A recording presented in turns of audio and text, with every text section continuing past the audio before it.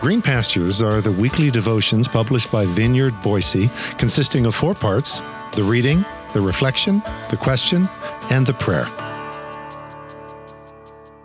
Green Pastures for Wednesday, January 11th. And Jonah got up and went in the other direction.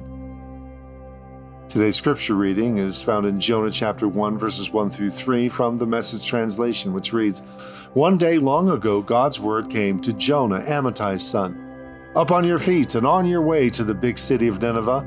Preach to them. They're in a bad way and I can't ignore it any longer." But Jonah got up and went the other direction, to Tarshish, running away from God. He went down to the port of Joppa and found a ship headed for Tarshish.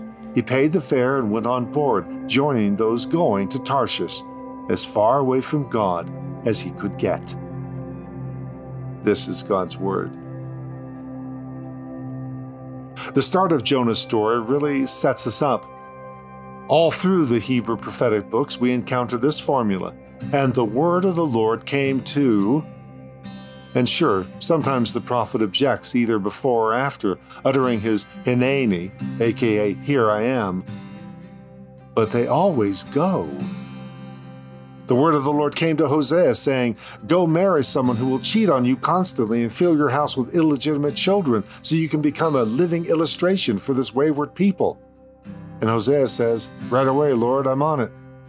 The word of the Lord came to Ezekiel saying, "Go lie down on one side of your body for over a year, and then on the other side of your body for about a month, in front of a replica of Jerusalem as you surround it with toy soldiers and tanks. That'll show them." Ezekiel says, "You've got it, Lord." And then the Lord says, "And one more thing, while you're lying on your side, bake bread over human poop, and let everyone see you do it."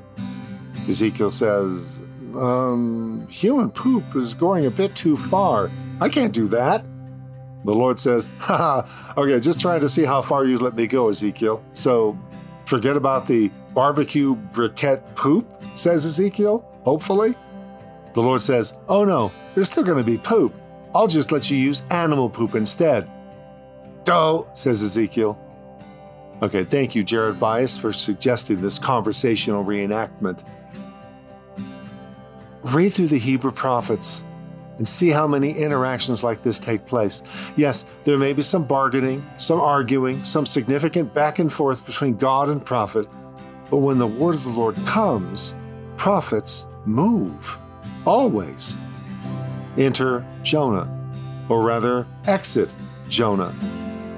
Because Jonah moves all right and fast, just in the opposite direction. Nineveh is pretty much due east over dry land. Tarshish is due west at what may literally have been considered the ends of the earth. There was no further west someone in Jonah's world could go. You would simply run out of planet to traverse at Tarshish. And here's the kicker for Jonah or any Hebrew. They were all like Chief Brody in Jaws. They hated the water. The water is deep, dark chaos, especially the water of the Great Sea. A lake clearly bounded by land is one thing, the land serving as psychological handrails. But the open sea, the vast open abyss of the Great Sea, forget about it. Not gonna do it. Not now, not ever. Call it the superstition of a landlocked tribal desert people. To head out to open sea is to head out on the highway to hell. Ancient readers among this landlocked tribal desert people are already cringing as they shake their heads in disbelief. Oh, this is going to be bad. First, the prophet responds to the word of the Lord by going in the opposite direction. What? Then he does so by boarding a ship heading out on the Great Sea. No way! It's like the teenage girl in the horror flick roaming around the dark hallways of the creepy house. Oh, this isn't going to end well. No, it's not. So as we pause for a moment of personal reflection and prayer, ponder, how far have you gone to avoid doing what you clearly knew you were being called to do? What happened? O Lord, all the ways subtle and overt in which we run from the thing to which you call us, avoiding that task, eluding that conversation, evading that interaction, zigzagging around the summons of the moment. Thank you for pursuing us still, even though it be with a storm of consequences.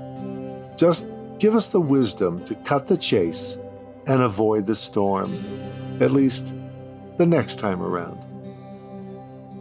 Through your mercies.